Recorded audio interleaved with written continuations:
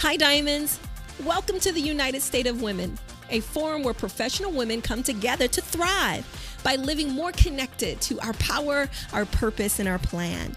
We invite you to tune in every other week where we show you that you can have it all and teach you how to get it by becoming the star of your own life and not just a supporting role in your life, career, and relationships.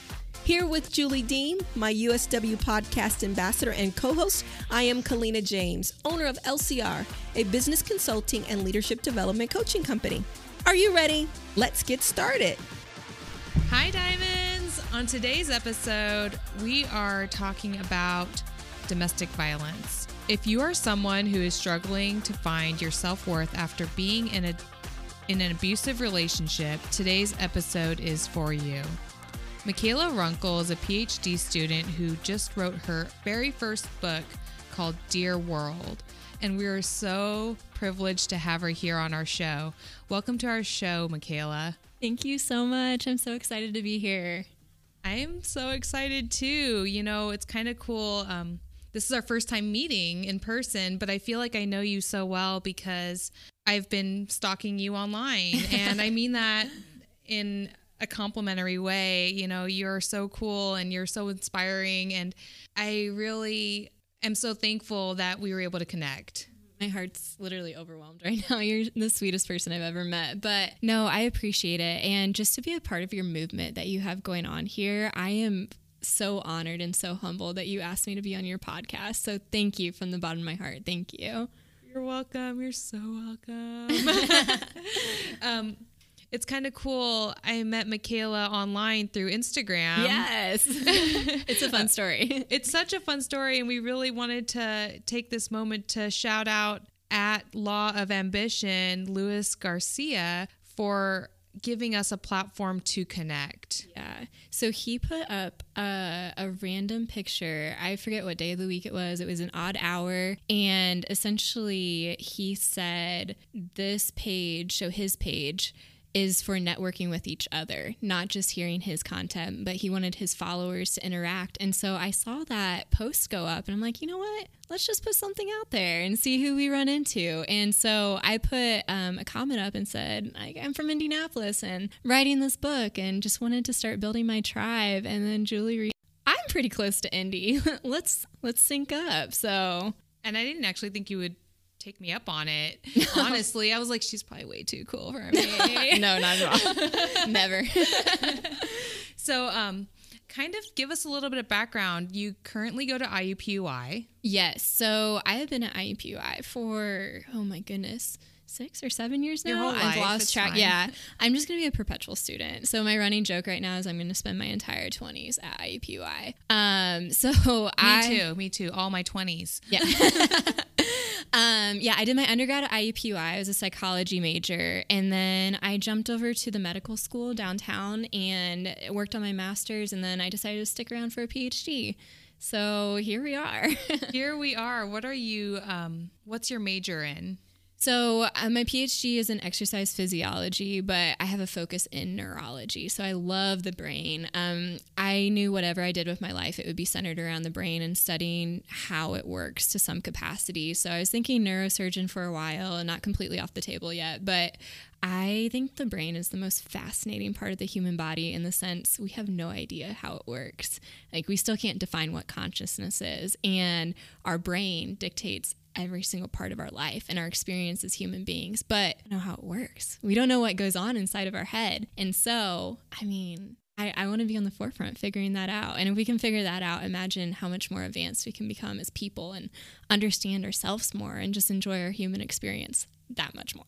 I love that. That is so great. You know, neurology interested me when I was a kid, but then I realized there was like so much involved. And I was like, oh my gosh, the brain is so complicated. I don't even know how to, not think about so many things all the time. I can't imagine my brain is working on top of me thinking, and I'm still moving my body, and there's like this going on and that going on. And I just stopped right there. I was like, this is too much for me. Too much for me. It's a rabbit hole, right? I mean, gosh, I don't even know what your neurology class is like. You have a neurology lab on Fridays? Yeah, it's a gross neurology class at the moment. So I was talking to my mom about it earlier this week, and she's like, so what do you do exactly? Yeah. But full on, we have the cadavers. I wear the scrubs, and we're dissecting brains at the moment, which I is love just brains. my life right now. I know, but just holding a human brain in your hand, you're like, wow, this is real. This is what a person used to go through life with. And well, Colina would appreciate this too, because the reason I went to massage school was because I wanted to pursue forensics pathology. Ooh. And the reason I decided to go to massage school was because I learned on Fridays at lab we would be dissecting a cadaver. Oh, there you go. So common interest. Hey. We love dead bodies. Great bonding ground. I've held a brain too. It feels kind of like a pencil eraser. It does, and you're not expecting it. It's weird, right? I was like, and it's not really like the color that I thought it would be. Yeah, I don't know if the formaldehyde changes it. I don't know what a fresh cadaver would look like or what it looks like inside our head, but no, it's wildly fascinating. Well, that was a little bit of a digress there, huh?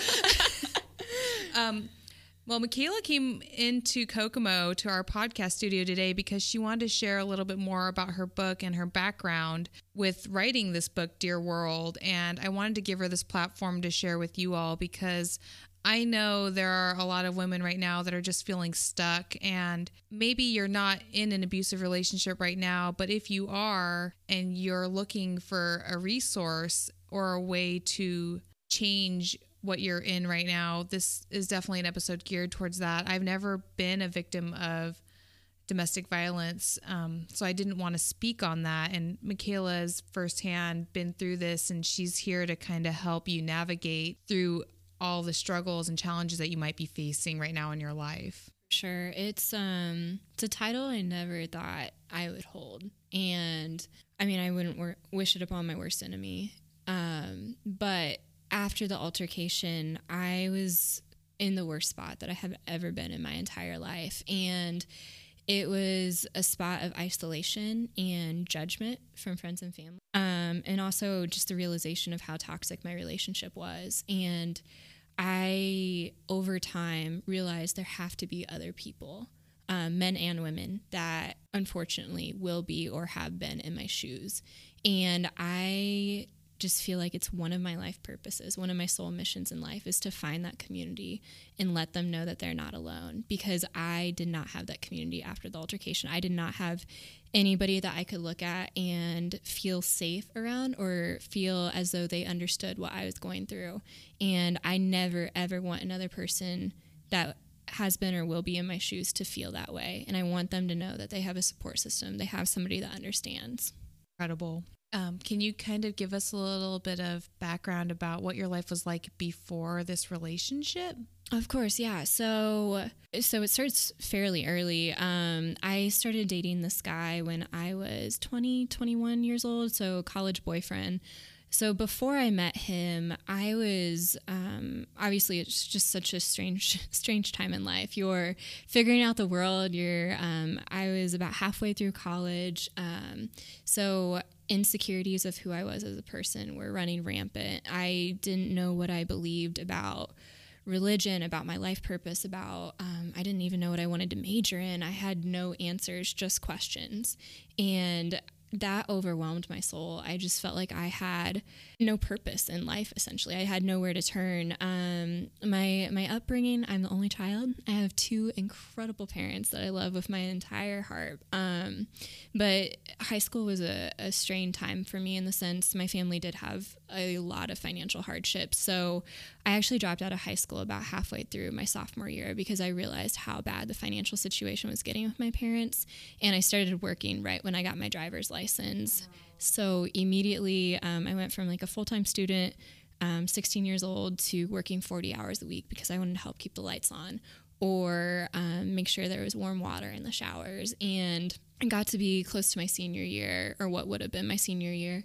And I realized that we couldn't save the house. There was no way that we were going to financially be stable. So I decided to start taking online classes. So the last 2.5 years of high school, I essentially took online classes and then busted that out and still graduated on time. And that was probably one of the hardest things in my life I'd done to date.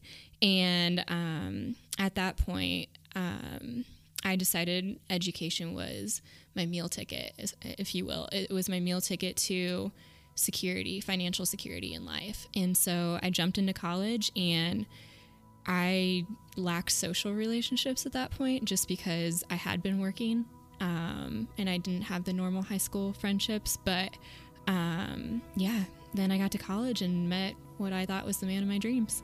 So much for sharing that. Yeah. I didn't know that you dropped out of high school. Oh my gosh, that's so crazy. Yeah. So you're a real testament to anybody who is currently, thinking that they might not finish high school because of the things that they are facing, that it is still something you can do. And even if it means you have to buckle down and take online classes, that education is, like you said, your meal ticket, and it's something that you really need it. And I think it gets overlooked. We're so quick to think, well, I don't need this because I can do that, missing that maybe this is going to get you to that. It was, I couldn't see another way out.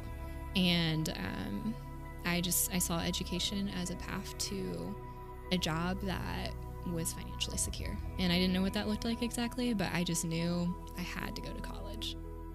Fast forward, you meet this guy, Mr. Wonderful. Perfect. He knocks me off my feet. I'm head over heels for him.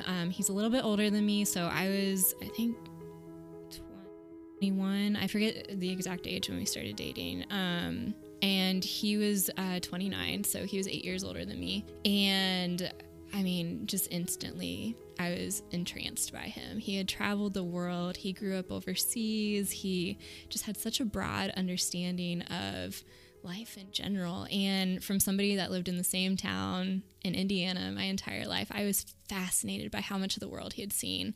And I loved his perplexed view on life. And we would just sit around and talk about traveling the world and how just everything. I was smitten by him.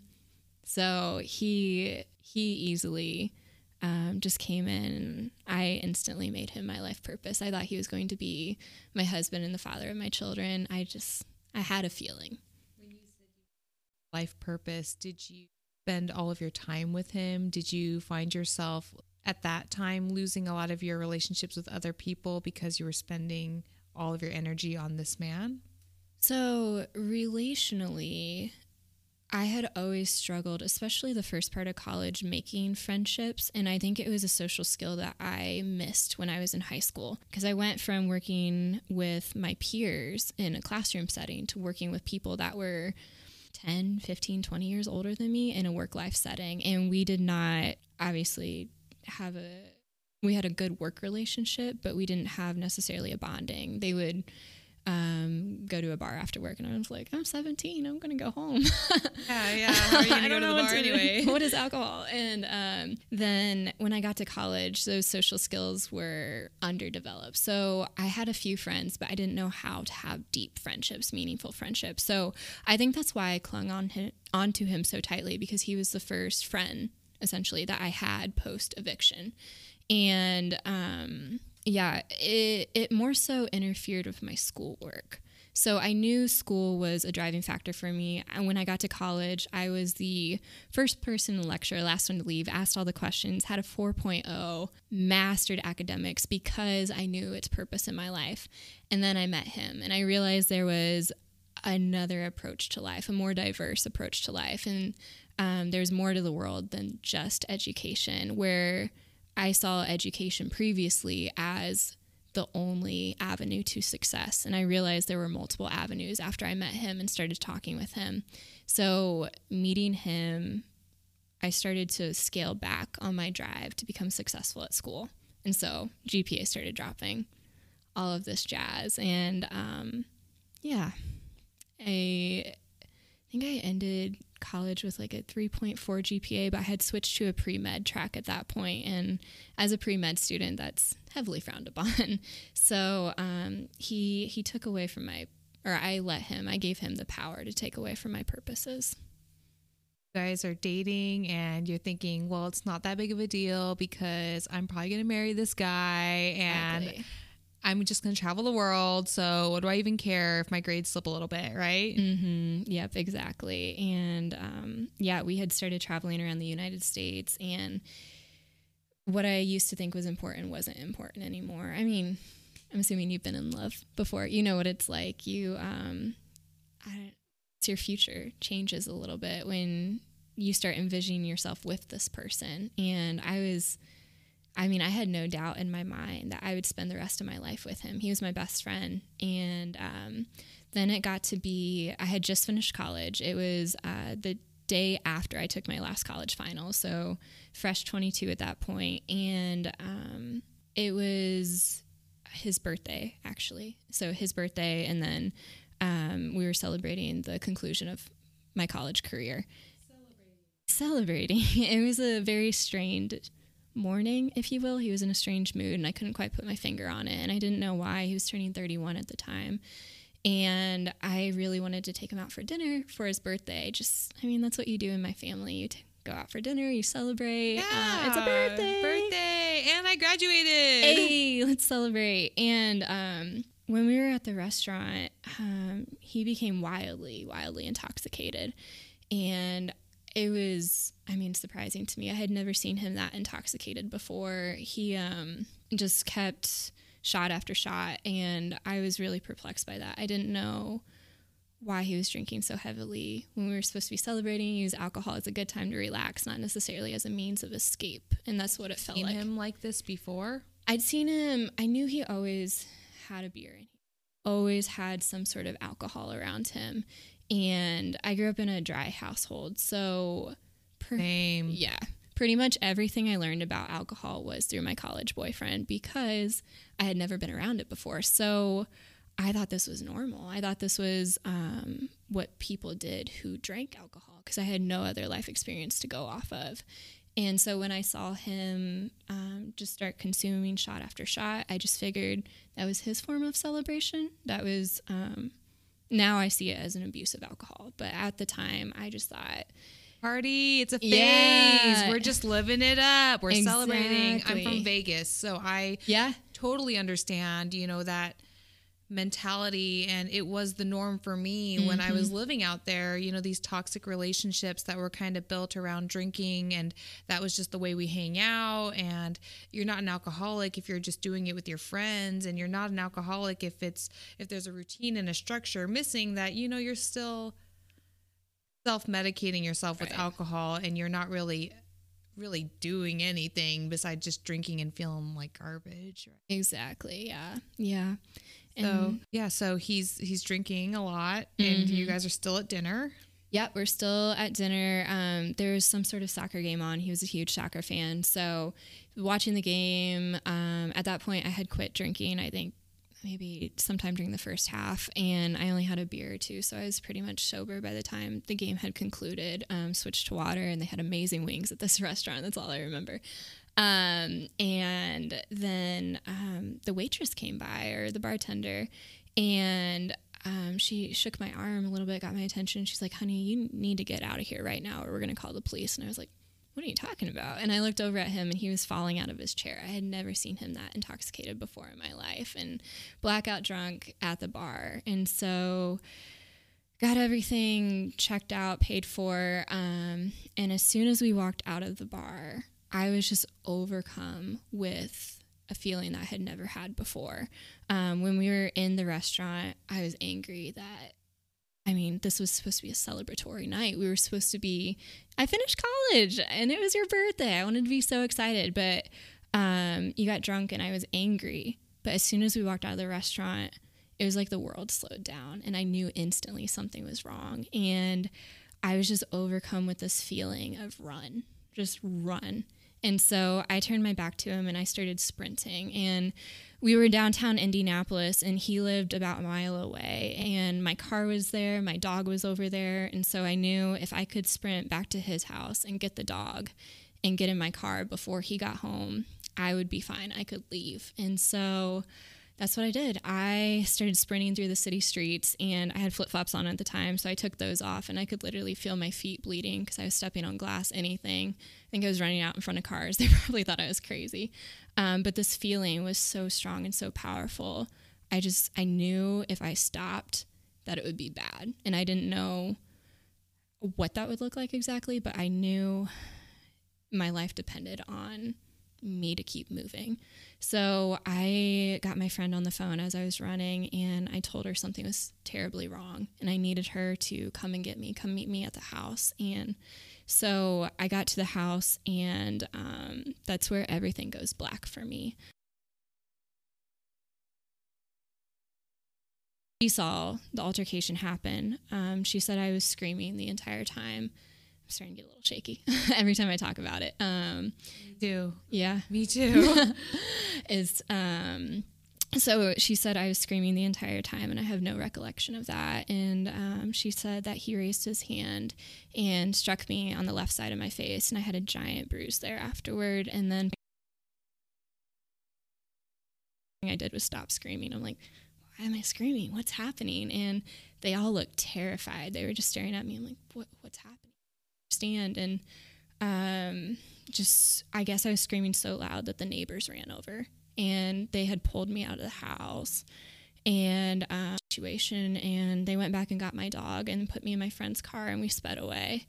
And I honestly did not realize that the altercation happened until we got to her fiance's house. And as soon as I walked in his foyer, I felt my head start throbbing. I think the adrenaline had just worn off, and I just collapsed. I could not believe that had happened. I was in complete shock, and that was my life. And that was my reality.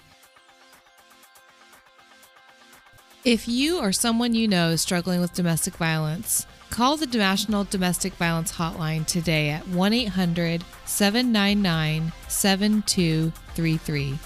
That's 1-800-799-7233. With that being said, ladies, as we always said before, you have a choice to live connected to your power and your purpose and your plan. We look forward to supporting you every other week. And as we always say at the end of every episode, shine bright.